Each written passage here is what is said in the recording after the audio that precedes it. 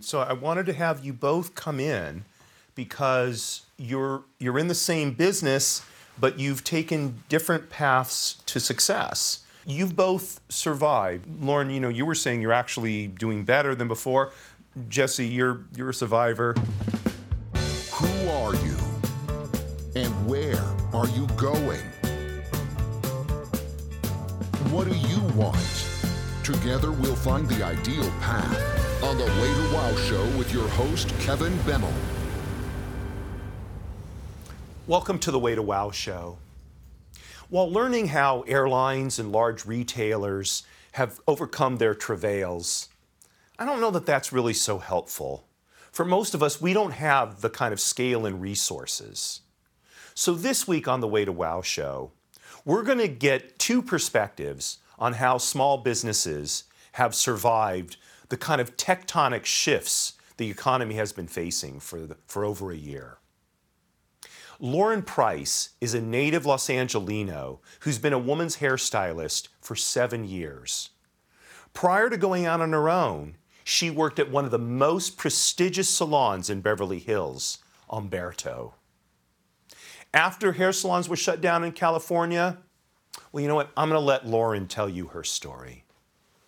Jesse Cantillo is a native New Yorker who's been cutting hair since he was 13 years old. He learned the business the old-fashioned way, apprenticing for master barbers, honing his skills along the way until he could cut hair of any style and kind. Jesse worked in barbershops throughout the 5 boroughs, including 10 years in Manhattan. In 2015, Jesse moved to Los Angeles and, starting from scratch, built a substantial clientele in just 2 years. In 2017, he opened Barber Lab Beverly Hills. He's going to talk about how he survived the shutdown. How do you optimize your finances? A lot of people have been struggling for a while now. And so I wanted to have you both come in because you're in the same business, but you've taken different paths to success. And I think it's interesting for people to hear, what you've gone through and why you made the decisions that you made. So why don't let's just start right there. We'll go ladies first, I know, because Jesse is a consummate gentleman. So Lauren,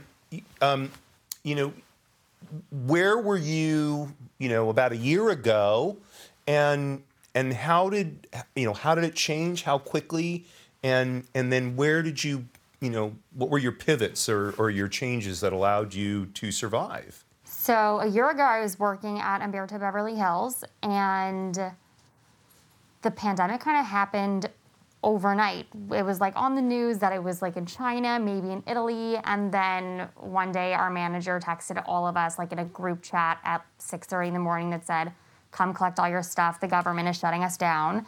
And I came in that day, I collected all my stuff, and a lot of people were very, very scared to have me near them.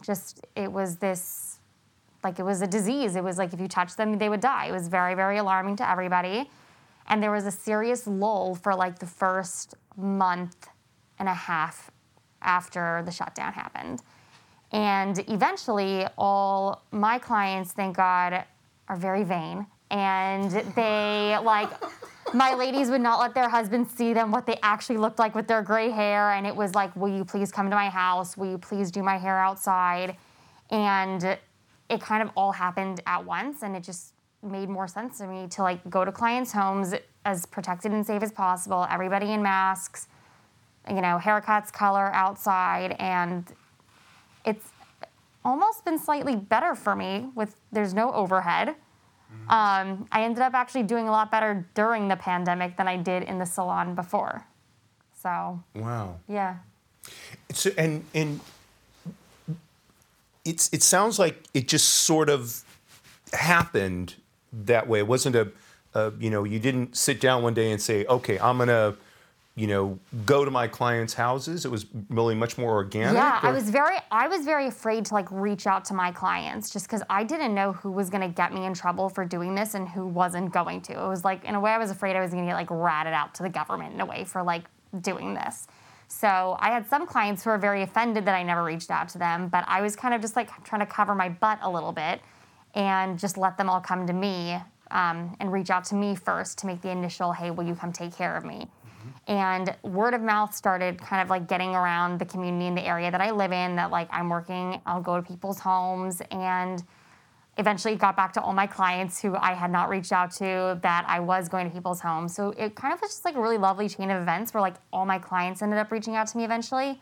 And then on top of that, I gained a much larger clientele also, just from people in the neighborhood. And Jesse, it was. I know because you're my barber, right? You're the hairstylist for the show as well. Right. So I mean, it was very different. I mean, I remember when it hit because I think I sent you a text message that day saying, hey, what's going on? So tell us about your experience. As soon as it happened, I mean, it was March 16th or something. And it just like everybody stopped, and I don't know what to do. I started texting everyone that I would be taking clients on the side, but not at the barbershop, so as to not jeopardize the space. But it didn't happen right away. Like she said, it was at least a month and a half. I actually had moved to Arizona for like a month and a half, and I stayed there just to like get away from LA for a little while and like figure things out. And then once I got a little more courage, I actually was like, you know what? I'm gonna go back and I'm gonna figure this out and see how I can turn this around, basically. So a few ideas came to head. I thought about selling packages of haircuts for a little bit cheaper than I would charge for a single haircut. And that worked out a little bit. And it was just still disheartening to this day right now. I'm still suffering a little bit. I lost a lot of clients. A lot of people moved away. And right now I'm just, focused on keeping the core that I have right now, and building on that. But you made the decision at some point that you were going to, when you were allowed to, right, have your salon open. Right. So, well, so the first lockdown ended, and I mean, I was already here. I was, ready to go back to work, and it was good for a little while, and then we got locked down again, and then it was just. Oh man, I just didn't know. Luckily, I started to apply for the government loans, and that's really what helped me out. The SBA PPP loan and the EIDL loan, which is an economic injury disaster loan, two different loans. It's very important. I wanted to touch down on that too. Was to have your business set up properly so that you can file for those kinds of loans and everything, and that's basically what saved me. Still, right now to this day, is still what's saving me. So, so was able to take advantage of the various, I think it's called CARE Act programs. CARES Act programs, that they started. I mean, it was, I guess, at the end of March I applied, and by April, the end of April, literally on April 30th, was when they funded. But it's not like I wanted this. I would rather just have my business the way it was before the pandemic started. I mean, I was up 30 to 40% from the previous years, and then to just completely drop down to about 30% of the previous years. Yeah. I mean, it's a huge reversal. Right. So, but you made a much more of a conscious decision about, you sat down, thought it through, and this is what I'm going to do. Well, yeah, I decided, I was on the cusp of signing a new lease, and it was supposed to be for a 5-year deal. and I didn't sign where I was supposed to. And, I kept pushing it off, and I was supposed to sign in January, and March happened, and I immediately hit the landlord up, and I was like, there's no way that I can sign this 5-year deal. We have to talk about this. And they're pretty good people. I actually really, really like them. They have taken care of me every step of the way. So they gave me a good deal to stay in the spot instead of leaving. And they were like, look, if you do X, you can stay here. And I said, you know what, that's a good deal, and I'll take care of that. So I was very fortunate because of that and the business loans. Otherwise, I don't know, I probably would be just cutting hair in people's homes, or yeah. So Lauren, what are your plans? I mean, eventually, whether it's vaccines or whatever it is, eventually things are going to be, I think, get back to much more like they were, before all of this. So as we look to that time, whenever it is, what are your plans, for the future? Yeah, so I, as soon as the vaccine is distributed to pretty much everybody, I would love to get my own studio. I'd like to have my own independent workspace. I have a feeling, my thing is, a lot of people are saying they're still going to be nervous to go around groups of people even once the vaccine is out. So I do want my own private location just so my clients can at least feel safe. But with that being said, I want to wait till the vaccine gets distributed to everybody, just because those who are working in these private studios, they still have to pay rent on these studios even while the government has them shut down. And I wish I had that extra $500 a week to spend on a workspace that I'm not allowed inside, but that's just not how my life is rolling at the moment. Right. So once the world opens up again and I don't have this fear that there will be a shutdown of my workspace, I would like to get a studio of my own.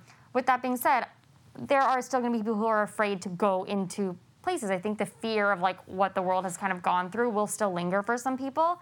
For those people, I think out of a very, very close relationship with my clients, and they're all family to me, and it would still be my honor to come to their homes and take care of them if they are too, scared to go into a public workspace.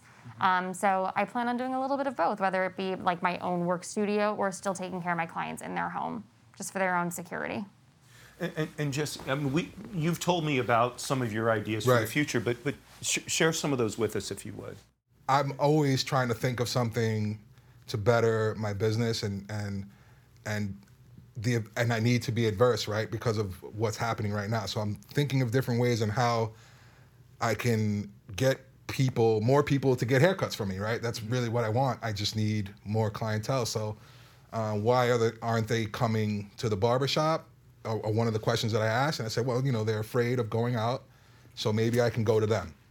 But I find when I just go, and obviously it's not the same for everyone, but I find when I go to someone's house to cut their hair, it's a lot more difficult for me than it would be if I had my station and my mirror and my chair that rises and drops and all my tools in the right place. So I was thinking about maybe I should get a mobile thing going and add it to my barbershop experience that I have right now. You can either come to me or I can come to you and have the same exact experience. You can have the same exact experience in either place. The reason why I was thinking that is because when I opened my shop, I bought 2 stations. I have 2 chairs, I have 2 stations, and I never used the other one. So I'm thinking, why not make some money out of that and put it in a van? One of the big ones, or they have, the one that I've been looking at is a ProMaster. They're pretty big and extended. That if you think about it, it's like an Amazon van sort of. So pretty big, and I've seen a few different conversions where they put a whole barbershop inside one of those vans. So I'm thinking about it, and I may still do it even after the pandemic, and just still have both, because I have an extra station, but I don't use it at all. So I might as well try to make some money from it. Yeah. Right. So, for both of you, for the small business people that are watching this show, what advice would you've both survived? Lauren, you were saying you're actually doing better than before. Jesse, you're a survivor. Yeah. I mean, that's like the quintessential quality of a New Yorker to me is you guys are survivors. I'm gonna be fine. I feel bad for the other businesses. We talk about it all the time. Right. I know I'm gonna be fine because people will always need their haircut, and if you're good at what you do, the money will find you. Right. So, what advice do you have for small business owners that? Maybe they're struggling. Maybe they're just about ready to call it a day. Stay focused. Don't give up. And if you love something, if you love what you do, it's never going to be work. Love what you do, you'll never work a day in your life. It'll just be something that you love to do. Yeah. I second that. And then network, accommodation, and like the passion. When people know that like you love what you do, and you put your heart and soul into it, and you have your smile on your face, even if you have to, drive 30 minutes to get to their house, or, if you are still like struggling to like put that plate of food like in front of your client, if like the restaurant opens up again, like just have so much pride in what you do, and it makes the person that you're serving, the people that you're working with, it makes it just a much more personal relationship. That great relationship helps with word of mouth. It helps with networking, and positivity. Like everybody's going through a really hard time right now, and good energy it just comes back. Last question. Where do each of you see yourselves, let's say, in 5 years? Want to go first? This is where ladies first works against you. Honestly, if, please God, the pandemic will be done and like completely under control in 5 years from now, I would like to be like happily in my little studio, working on my schedule with my same clients and then some. I think I really do love what I do, and it's really a privilege for me to get to work with all of my clients, because I don't really look at my clients as just like clients, They're like friends of mine who I get to like take care of in a way. And it's like a ridiculous social hour for me almost with my clients. It's really, really fun. So I really still hope to be doing that with those same people in a space where they feel safe, and that's all I really want. That's what I want to be in 5 years. 5 years from now, honestly, I really just want to be happy. That's it. And working. I want my business to thrive, and I want everyone else's business to thrive, and I just want, we've been going through a really tough year. Everyone has, and 5 years from now, I just want like a little more peace, a little more friendship between everyone, a little more happiness and smiling for everyone, Smiling, we can see. Well, yeah, I'm smiling under this. I know you are. Yeah, I know you are. Yeah. I don't think I've ever seen you without a smile on your face, man. It's just amazing. yeah. I really just would like that. We've all got family, younger generations, right, coming up, and that's what I'm afraid of for the most, right, for them. Not really what I'm going through. I just want to make sure that they're going to be good, and everybody else to be good. It's really all I want. Just everybody to be happy, and around me, happiness, and no negativity, like you were saying before. That really brings everything down. It's so true. Well, I think that's a great note to wrap things up on, and like you said, God willing, both of those visions will come true. Maybe, hopefully, sooner than 5 years. Lauren, Jesse, thank you so much for coming in and talking to us here on the Way to Wow show. I think you will have a very, very positive impact, especially on small business people who are struggling to see, two wonderful people who are really making a go of it and holding on to what's most important to them. Thanks so much. We appreciate you Thank for you. having us. Thank you so much. That's our show for this week. First of all, want to thank Lord Blaine for coming up with a brilliant cocktail, the Business Casual. So many layers of flavor, absolutely delicious. Thank you, thank you, thank you to my two guests, Lauren Price and Jesse Cantillo. I urge you to maybe even look at this episode a second time, not to pump our YouTube numbers, but to really take in the advice that they gave us. Both of them, you can see the passion they have for their work. And I share a little, set secret for you here. Our director was telling him he couldn't imagine anybody being passionate about something other than, being in the entertainment business. But you know what? It's clear that they really love what they're doing. And that love for their work and for the people that they help, that they take care of, really makes a difference. We can all bring that to whatever we're doing, our work, our families, our friends. So I encourage you to adopt their philosophy.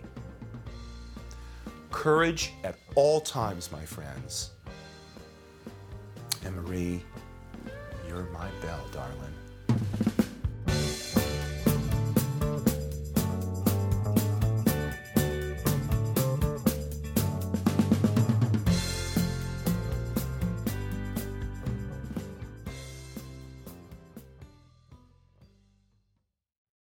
This podcast is a part of the C-Suite Radio Network. For more top business podcasts, visit c-suiteradio.com.